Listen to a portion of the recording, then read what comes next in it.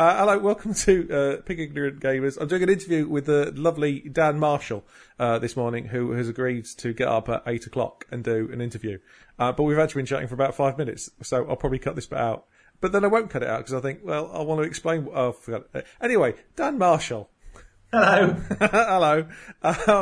Yeah, so you, now these are hardball questions, I should point out. Don't think it's going to be any kind of soft soak, easy interview, because I've got the questions that people want to know. Yeah, good, because I'm tired of answering the same old damn questions about who I am and what I do. Okay, well, right. Is that question one? Oh, fuck. Well, I was going to ask, number one, why are you so lovely, Dan? Because the last sort of time I communicated with you, it was when you were sort of setting up effectively like the Indie Fun thing. Basically, it was using the sales of Jibbage, I think it was. Yeah. Back when I did my old podcast. And you were trying to give something back. And obviously then John Blow stole that idea and made it a success. The trouble with that whole era was I was doing stuff like before there was the weight, before there was like that critical mass of indies behind it. Right? I was selling an indie game kind of before, indie games were really big in a way. Right? This was back in 2006, and it seems stupid, but like back in those days, I got press coverage for Jibbage because I had made a game on my own, right? And that was the headline was "Man makes game on his own in bedroom. Jesus Christ, what the fuck is going on?" Yeah. And that was it. And so you can't imagine that happening anymore, right? That's not even vaguely news. That's just like the de facto thing. And one of the things I started doing was I was selling games through my website, and the idea was that the cut that I got would basically just be packaged up to give to indie developers to help them out with some cash or whatever. So and people would vote on which game got the cash. So I was making money as an affiliate through selling the games, and then all that cash would basically go. And the idea was it would hopefully pay for someone to get a better artist or a composer or to do some professional music and all that sort of stuff. And I think Euphoria got the money in the end. I can't remember. It only went for, it sort of basically ran for one season, and then I think they got about 300 quid, and that was it. There wasn't the cash, but there wasn't the number of people buying indie games in those days.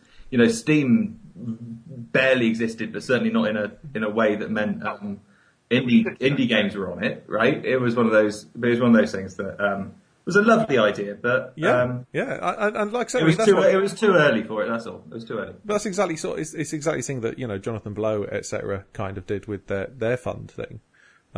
So really they just stole that. They stole the idea. They stole it and they did it better. And presumably there's a royalty check on its way to me for the idea. I don't know. I imagine now that this is going public to literally people. That this will, this is going to blow up on Eurogamer and everything. This story, and that's something like now you get press on Eurogamer. I mean, back in those days, the idea of press was basically getting on Game Tunnel. Yeah, exactly. Yeah. Do you remember Game Tunnel? I was saying to someone the other day, when Time Gentlemen Please came out. I mean, Jibbage was a good example because that was Man makes game on his own was a story, and then Time Gentlemen Please was like a similar one because that was it's. To be fair, it's a fairly deliberately crappy looking, but crappy looking point and click adventure game. And when that got on Steam, that was kind of a boon. That was kind of not a lot of indie games were on Steam. Like even that was 2009, so it's not even that long ago. You can see how much things have changed. But like that was headline news for Time Gentlemen Please was game gets on Steam. It's just equally insane. I've basically been ahead of the curve my entire career, haven't I? That's what I'm saying. You've been blazing a trail. I have. I hadn't realised how influential I am. Okay, so this is the first really hardball question. Why is The Swindle, a game about burglary, called The Swindle, when swindling generally refers to fraudulent schemes of depriving people of money or goods through deception? Yeah, I know. And the thing was, basically The Swindle, I announced The Swindle back in 2011, I think, or 2010, 2011. Right. And the reason I announced it in the first place was because I was going to the Develop conference down in Brighton, And I didn't want to be that bloke who was standing there saying, I can't really talk about what I'm working on at the moment. I can't really talk about it because I hadn't announced it. I hadn't, done anything proper about it. So I announced the game so that I could talk to people at Develop about it, so I could talk to journalists about it and all that sort of stuff. And very hastily picked a name, I think. It was a case of finding something that sounded kind of steampunky and kind of suitable. And now I'm in the position where the game I sort of feel a little bit like I'm crowbarring a swindle into the swindle a little bit at the end. Right. So that, it sort of makes sense with the plot, but, there is currently a swindle of some sorts at the end. Oh, okay. So it does actually make sense. It is building towards a swindle. I'm kind of hoping if I just call it a swindle all the way through, then people won't have a choice but to accept that it is a swindle. So is this like you trying to redefine words? Like literally now also means is very opposite. Yeah. Yeah, that's basically it. So.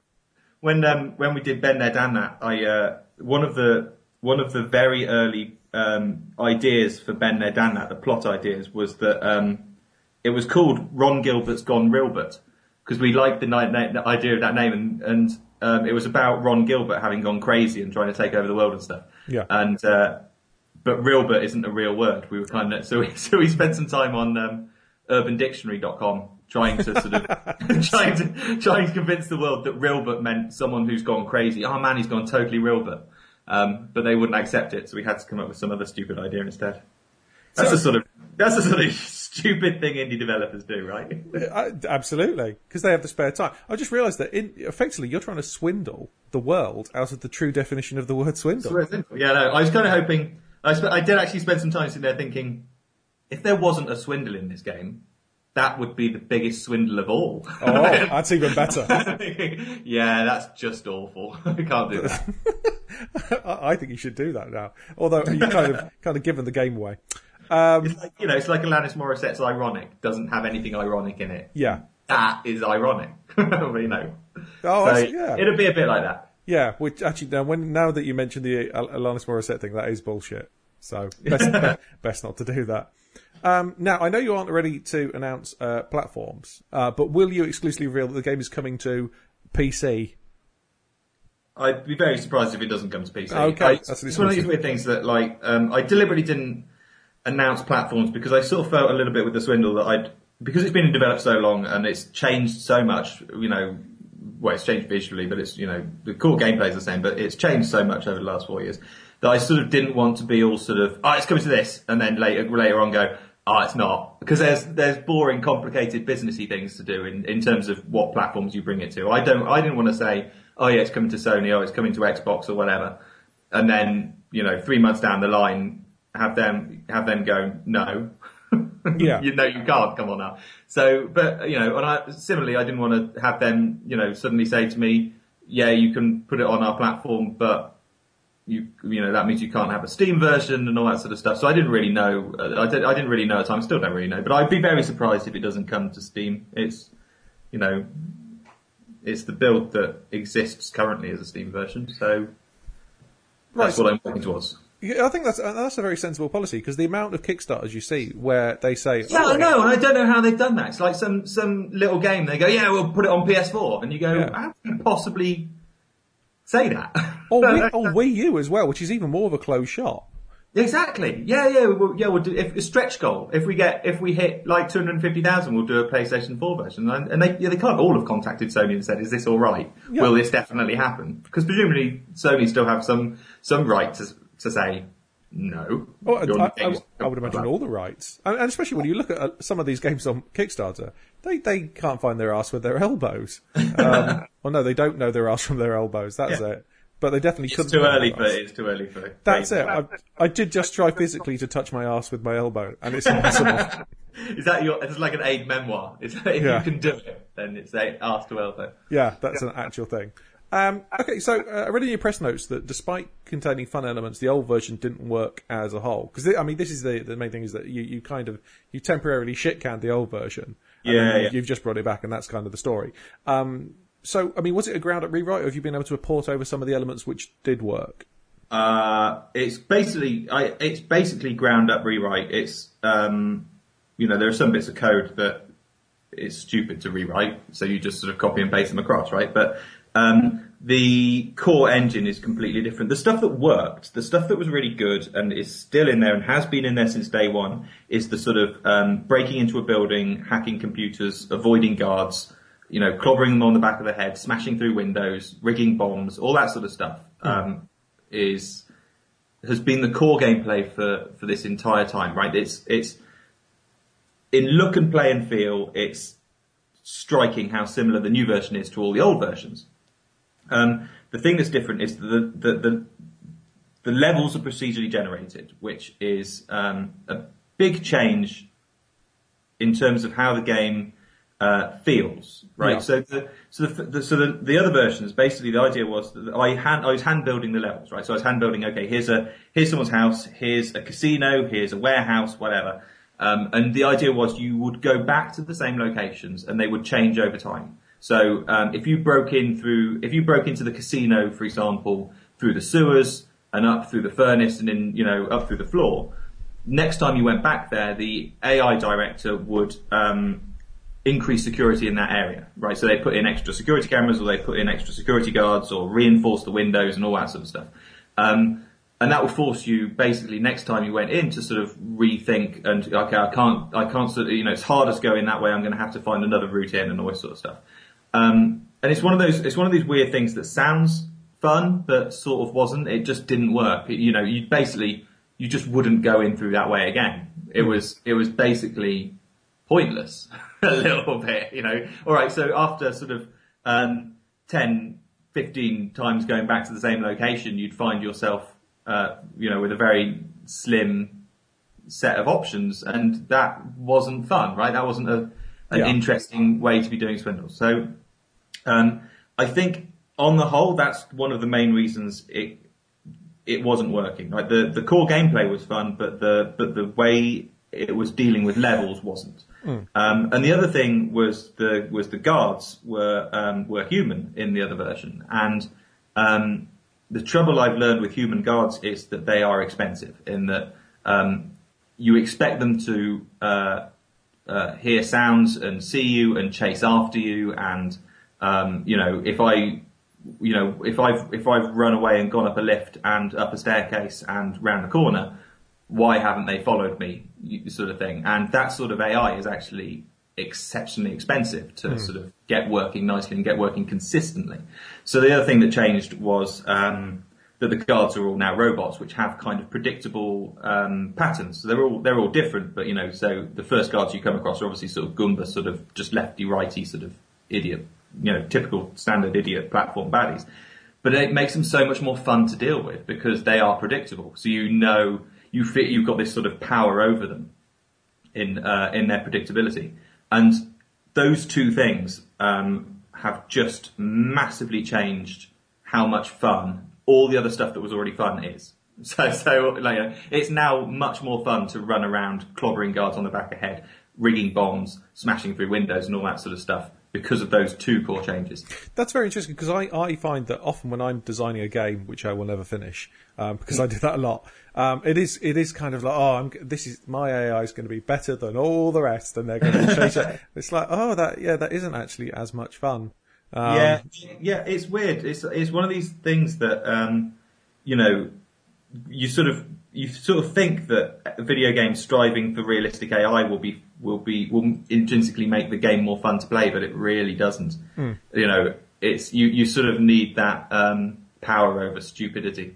It's like in a similar way, like one of the early versions of the Swindle had this system in place for how visible you were when you were breaking into buildings. So if you were standing underneath a light, you were completely visible, right? Because obviously you're completely lit up. If you're standing outside the light, there was a sort of full day-night cycle in the game that so you could go in at dawn, you could go in at dusk, you could go in the middle of the day, you could go in at night time, and the light level was variable and all that sort of stuff.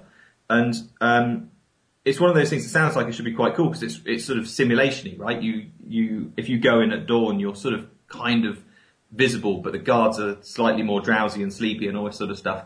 It had that sort of slight simulation sort of feel to it about how you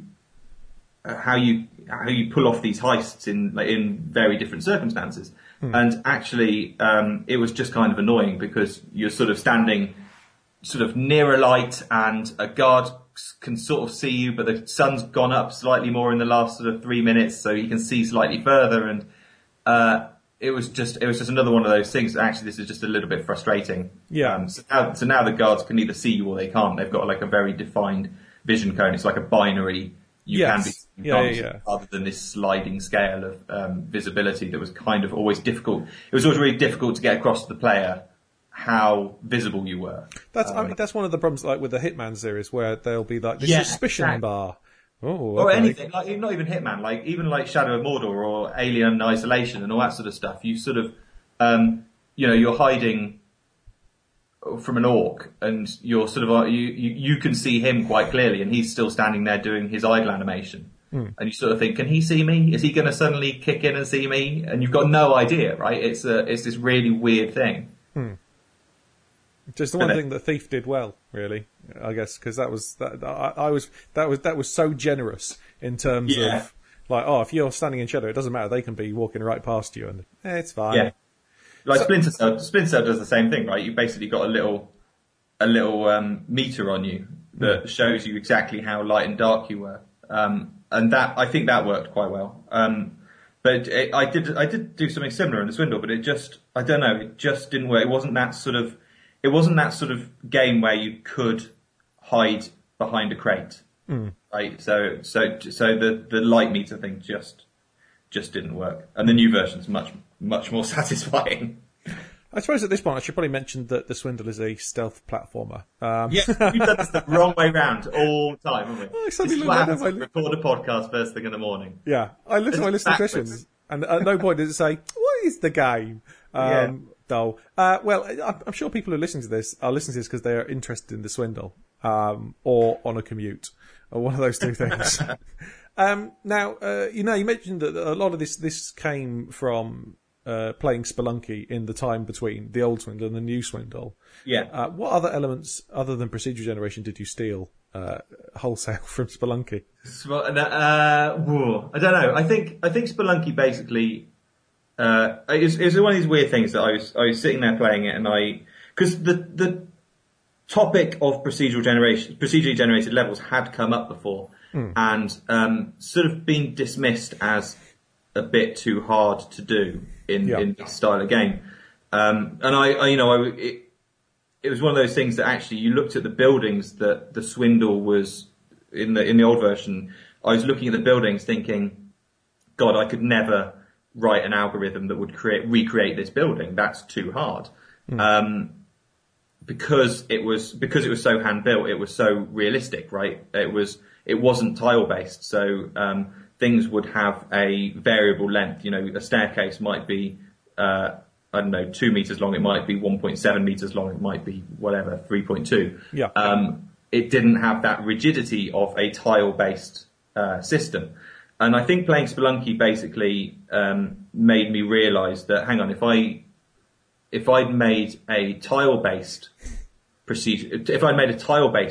game, doing procedurally generating the levels would be a lot easier. And I think, just basically building a load of rooms and connecting them with corridors would work with the existing gameplay quite well, because it's got that sort of, like, although it's a side-on building, it's essentially like a top-down roguelike. Right, I was going to ask. I was wondering about, because obviously Spelunky has effectively 16 rooms in each level, and it just chooses ones that are going to connect it up, and then it tweaks them slightly. Yeah, exactly. So you have effectively a whole shit ton of prefabs rooms, and then you connect those with corridors procedurally. Is that the kind? No, that's not. No, that's not what happens. That's sort of what Gun Monkeys did actually. Was sort of. A similar way to Spelunky was like sort of clobbering together prefab rooms. The Swindle's much more dynamic than that, in that it basically sets up a tile map of tiles, sort of in a rough sort of building sort of shape, a rectangular shape, and it then sort of digs out rooms. So it will say have a room here, room here, room here, room here. And then it connects. So it's sort of subtracting from the sort of Play-Doh, if you like. It's sort of tunneling out rooms, and then it tunnels out corridors, and then it removes all the unnecessary stuff to make a little from the top to make a little roof. So it actually generates buildings in a there's no sort of predefined chunks if you put it that way. Okay, that's because that to me sounds like a very difficult thing when you have to maintain navigability in a top-down game. Not a problem, but obviously a 2D platformer. So is that a case of you just empower the player enough that they can get around the issues? Yeah. So when you start with a new thief, one thing that the thief is always capable of doing is climbing walls. So basically, you strip out when you first start the game. You've got nothing, right? You've got no tools, you've got no upgrades, you've got no special abilities, you haven't got double jump, you haven't got any of that stuff. But one thing you do always have is the ability to wall grab and wall climb. So it's very, very unlikely that you will ever get stuck because of the way the level geometry is made. Yeah. And I actually spent quite a long time trying, because it is possible to get stuck in a room. It is possible to sort of slide down a corridor and get yourself into a position that you can't then get out of. Yes. And I spent a lot of time thinking, well, that's no good. I can't have that, because that's annoying. And spent a lot of time trying to code around it. And actually I realized that's kind of cool that when you're navigating around the level at first, you're being so cautious not to be seen, and you're being so cautious about your position in the level that sometimes you're not thinking and you drop down into a room that you can't get out of, and you have to kill that. All the thieves have this sort of implant in their brain that explodes. You can explode and kill off the guy. Yeah, it's actually and it actually adds a little extra layer of danger in those early stages that you've got to be mindful of where you're going. Yeah, and actually I left it in because it just sort of. It felt more interesting to me to have that possible fail state where you just go, shit, I'm a terrible thief. I've just dropped down into a room that I can't get out of again. And then obviously as the game goes on, you get like double jump, triple jump, quad jump skills that you can basically always get out of every room. You can always bomb your way through a wall and all that sort of stuff. But in those early stages, you're kind of naked and bare in a lot of ways, right? You're kind of vulnerable, and you've got to be a little bit careful. And I think that kind of works better in a lot of ways. But Spelunky had the same thing. You can easily just spunk all your ladders and and get stuck and have to kill the guy off. And I think as long as it's a rare occurrence, it's not like a constant annoyance. Then it actually works in the game's advantage. And I think the fact that if you write it into the fiction like you've done, that helps. And also the fact that it's just one level. It's not like there was anything past this level that you're not going to see anyway, because there's always the next day's job. Yeah. So it's got that thing of when you die, and you will die a lot because it's a tough game, like a deliberately tough game. Almost like. Sort of Hotline Miami sort of way at first when you're first learning the rules, because I'm trying not to explain anything to you. I'm trying to let you learn the rules on your own, kind of like Fez did, right? Yeah. But it's got that thing where you die and then you can instantly press the button and there's a new level and you're bang and you're back in the game, and you press the button, you're back in the game, press the button, and it's got that sort of, it's got this really satisfying thing where, when I'm watching people play it, I was watching someone the other day and they died and just started hammering the A key to try and get it to, it's like, no, damn it. And like hammering the A key to try and get the level to load quicker. Yeah. And that was really satisfying that that it's got that mechanic. It's got that sort of drive to keep on, I want another go at this. I want another go at this. Now you have, because you've got like an overarching thing where there's this, effectively sort of 100-day limit. Yeah. Now, are you not slightly worried that you're going to get yourself into a Pikmin situation, like with the original Pikmin, where you have 30 days, and then people get towards the end and they're like, well, I have no fucking chance? No, there's systems in place to get around that. So basically the idea is you've got an airship that you run all your operations from. And every time you go back to your airship, there's this sign that says 100 days. This is all up in the air. This might not make it through, but this is how it works at the moment.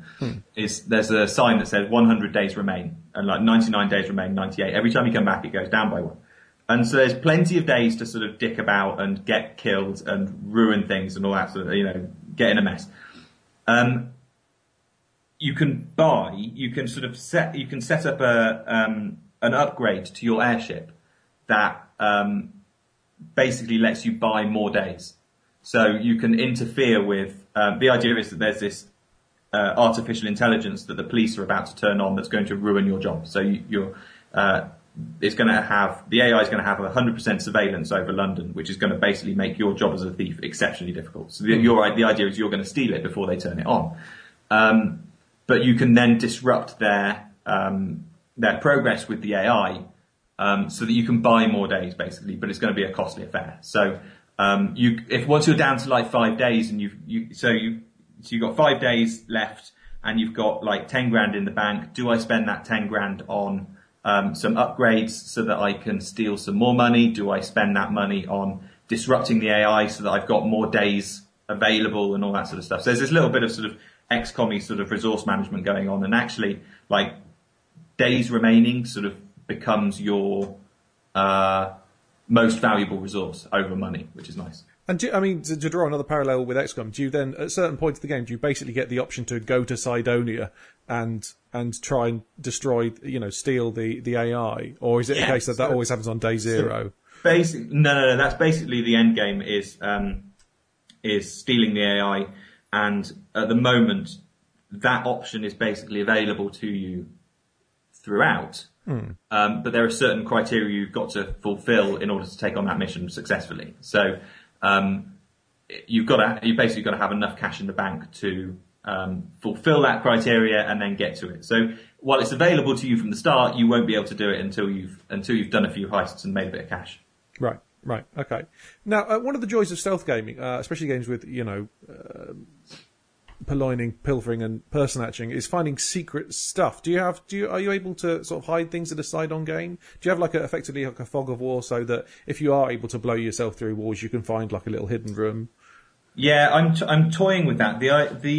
It's difficult because when you finish a level, you get a rating of how much of the cash you've stolen out of that level, right? So, and if you get over 90% of the cash out of the level, your XP, that thief's XP increases, and so on future runs you'll get it's basically like a multiplier. So if there's £1,000 in available in the level, and your thief's got a double multiplier because he's done so many successful missions, then that £1,000 becomes £2,000, right? So it's quite difficult to suddenly start adding in secret bits of cash, because that's quite annoying to not find it, right? Yeah. If you say you haven't got bombs and you needed bombs to get to the secret bit of cash, and you clear out every inch of the level, but because you haven't got the bombs, you don't see that extra bit of cash. That's kind of annoying. So I'm toying with how to put extra stuff in that's not money, but it's starting to get a little bit. I don't know. I worry about bloating the experience. I worry about just chucking loads of stuff at it, kind of unnecessarily, a little bit. So I'm toying with a few things. I understand these things are satisfying, and secret areas are always brilliant to find, but it's finding a way of doing it that's not unfair to the player, because it's a set up mission structure, right? You sort of know what you're getting yourself into every time you go into the level. You've got a building to rob. And I think hidden areas kind of dilute it a little bit. So it's basically a balancing act of finding a nice way of doing it, which I'm not sure I've done yet. Right. My advice: secret valuables that you then sell afterwards. Therefore, they do not factor into the cost. That's quite clever, actually. I hadn't thought of that. Yeah. After like a black market thing, because it was one of my favourite things. My favourite thing in Resident Evil 4 was the fact that, remember, you'd be able to find treasures and stuff like that, and then you could sell them to the shopkeeper. But then when you got 3, you could actually combine them into more valuable sets, and I loved that. There was this weird thing about if I put these 3 gems into this cup, it becomes a super valuable cup. And I know that's probably taking things too far, obviously, but I that was just something I found incredibly satisfying personally. Resident Evil 4 is one of those games that everyone bangs on about, and I played it and I thought it was sort of all right and quite annoying, and everyone goes on about what an amazing example of perfect action adventure gameplay it was, and I thought it had a dreadful plot and dreadful acting. Obviously, Resident Evil, obviously, so it's bound to have dreadful plot and dreadful acting, but I just thought it was really boring, all the way through, and it's sort of example of horror was basically, look at this giant monster. It's got tentacles and an eye, and and it's like, right, that's not really. I replayed it recently. Scary or interesting, and he's just a dick to shoot at. I don't know. Yeah, no, I tried playing it recently, and it has the worst controls. They are just dog shit on PC. And the thing is, the PC, that's the the optimal version of it, and it is fucking awful now. And it's sad, that is. So with regards to, you mentioned that you got like hacking in there. Is that just a case of it's always holding down a button until you've hacked it, or do you sometimes have to find codes elsewhere in the level, or? It was until quite recently. So there's a hack skill upgrade that you can buy. So your thief can hack more things. So obviously it's like a System Shock 2 sort of thing. You haven't got the hack skill to do this yet. So at first you can hack sort of computers. And then you can sort of start to turn their systems against them. So you can hack drones, and the drones then become friendly and attacking baddies and all that sort of stuff. So, and you can start hacking their security systems, which take down their cameras and various bits and pieces like that. And until recently, it was just a case of holding down a button. But it felt like it sort of felt like you weren't really doing anything. And I asked several people, and I think I asked on Twitter when I was making the swindle before, is like, would you want a mini game in that hacking? And like 50% of people come back and say no, a mini game for hacking would be shit, and 50% of people come back saying yes, just holding down a button, I feel disconnected from the process. So you sort of look at it, it really is one of those sort of split things that people really don't like it. So I've basically put in the system which I think works, was you basically just hold down a button to hack. But during that hack, you might get bad sectors, and it just gives you a prompt to press up, down, left, or right while you're hacking. The hack basically stops until you respond with a button press, and that feels kind of nice because it removes the self-assured element to it. There's you could have a computer underneath a security camera, and with the old system, you could basically go, okay, I know that if I get to that computer and start hacking, my hack speed is quick enough that camera won't have swept back to me in time. But with this new system, you haven't got that sort of self-assuredness. It makes it much more tense and exciting to be standing there in front of a computer with a camera sweeping towards you, and you're pressing, and suddenly you get a bad sector and you've got to respond with a button press. It makes it much more exciting. But that sounds really nice. It works well, and then obviously you can upgrade your skills. So it happens less and less. So when you're first playing and you've got a shit thief with who's a shit hacking skill, it happens quite regularly. It's like this little sort of tense mini game, but as the game goes on and you get further and further in, it gets increasingly rare. So eventually, by the end, it's sort of hold down a button. Your hack speed is so quick that hacking is basically a non-event in a lot of ways. It's that quick because it's one of those things that would get annoying after a while, right? No, absolutely. I think that's nice to be able to buy your way out of those kind of things. Yeah. That's it. I should put like a free to play model in. It's just that actually it's $2.99 to get out of the shit mini game. So this time round, are you thinking of hiring another famous comedian to do VO for it? I don't know. It doesn't need. Kevin Eldon was great in Gun Monkeys. He worked perfectly because the game had this. He was basically the narrator for the game, so he would he talked you through the tutorial, and then during your first few games, he would chip in with bits of advice. About if you picked up a power up, he'd tell you what the power up does the first time and all that sort of stuff. And having him involved worked really well because he was it was a very specific role that wasn't a character, if you like. I think I sort of feel like if you're going to do voice acting, it distracts to have famous people sort of do it in a lot of ways. It's sort of you're as a small indie developer, you're having people do voices for your games that are well known. Suddenly, that I find that quite difficult to think. Oh, that character is say if I'd written Dan and Ben, for example, and then we did Dan and Ben 3 and voiced it and got Stephen Fry to voice Dan. Yeah. Right? That wouldn't have the same impact as if I just got some unknown actor to do it. I think. I think having an unknown actor, because people probably have, at that point, they've got an idea of what their voice is in their head. And it wasn't Stephen Fry. But like, even if it was some, let's say the AI, if I voice the AI for The Swindle, which I think is probably going to be the only voice because it's not a plot-driven game. Yeah. But I think the AI might wind up having a voice at the end. And if I had Stephen Fry for that immediately pulls you out of the game. That immediately sort of says, this is Stephen Fry's voice, and you stop listening to what he's saying, and suddenly it's Stephen Fry. And I think for acted characters, it loses a little bit of impact for me having it as a famous person. So I think The Swindle will probably won't be, I could say this, and then suddenly, I don't know, someone famous will drop me an email saying, "Hi, I'd like to do some voice acting for The Swindle. I really like your games." And I go, "Okay, thanks." Simon Pegg emails me and says, "I really like Dan and Ben games. Can I do the voice in your next one?" Yeah, I'm totally going to set up a fake Google account and do that to you, just to see. And this is what happened. Yeah, but it's weird. At the moment, I don't think I would put anyone famous in it for those reasons. Also, because you live in London, right? No, I don't anymore. I moved out of London. I'm down in sunny Dorset now. Oh, blimey. Okay, I live in the field. I properly live in my house is surrounded by fields. I pretty much live on a farm. Oh, right, because I was thinking that you could just jump on the tube, go to Fitzrovia, throw a rock and hit a sound recording studio, but... No, it's miles away now. I'd have to get on a choo-choo train and all the way down.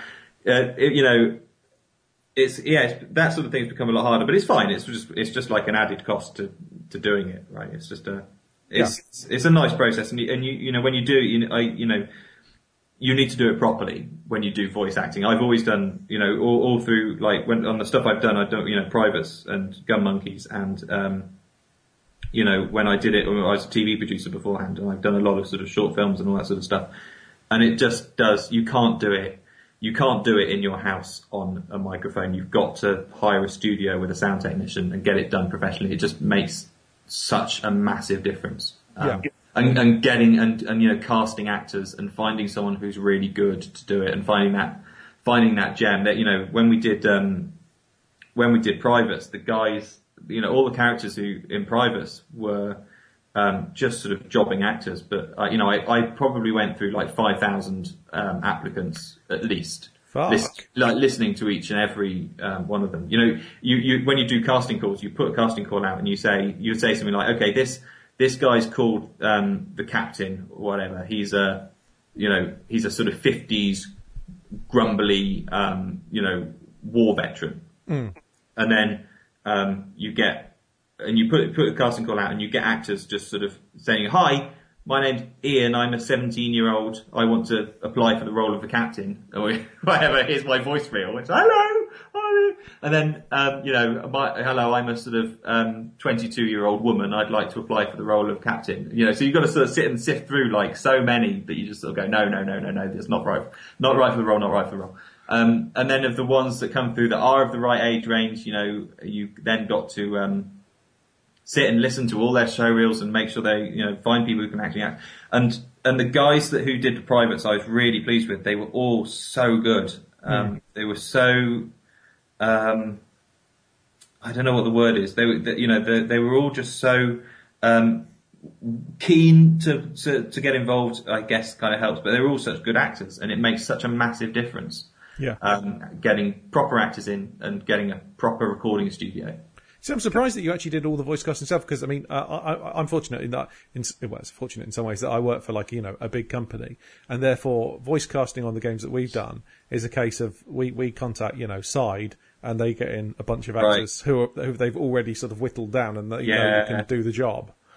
That's probably more expensive than I could afford. I mean, because I was a TV producer, so that was my job. Was like maybe that's why I did it. That's why I've always done it. Is that I was making videos, and my job was basically to put out casting calls and get people in for voiceover and all that sort of stuff. So when it came to doing Privates, it didn't really feel like a massive leap in terms of the job, as far as I was concerned. It was just a case of I was sort of doing what I'd been trained to do in television. So no, I don't think you want to. That's the joy of being an indie developer, is you sort of get your hands dirty on all sorts of things, right? You do the programming, you do a bit of art, you're suddenly making sound effects, you're casting people, you're doing the PR. It's all the jobs, basically. Yeah, it's like a boot camp. It is. So, are there any other aspects of it that you particularly would like to mention or anything like that? Because here's the thing, I run out of questions. Oh, I don't know. I think we've covered literally everything to do with the swindle. It's one of these weird things that I've sort of gone a little bit Molyneux and started talking to people about things that are ideas rather than actually definitely in the game. Right, but as long as you preface that with these are ideas, as opposed to it's definitely going to have a dog that will make you cry, and also the dog can sing, like Molyneux would. Yeah, I know, but that doesn't work, right? That's not what happens. Is you release a game and then suddenly they go, I thought you said there was going to be this AI you had to steal.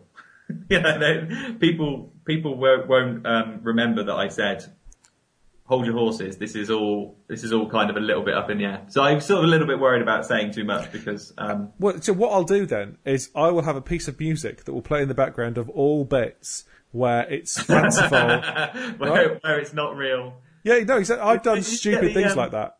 Get the Tony Hart music to play in the background. Get a do do do do do do do do do do do do, and then just play that every time I'm sort of talking about something that's just pie in the sky bullshit. Here's the thing, that would cost me money, so it's more likely to be me doing the Tony Hart music. You're going to have to cut out me singing it because that will cost you money as well.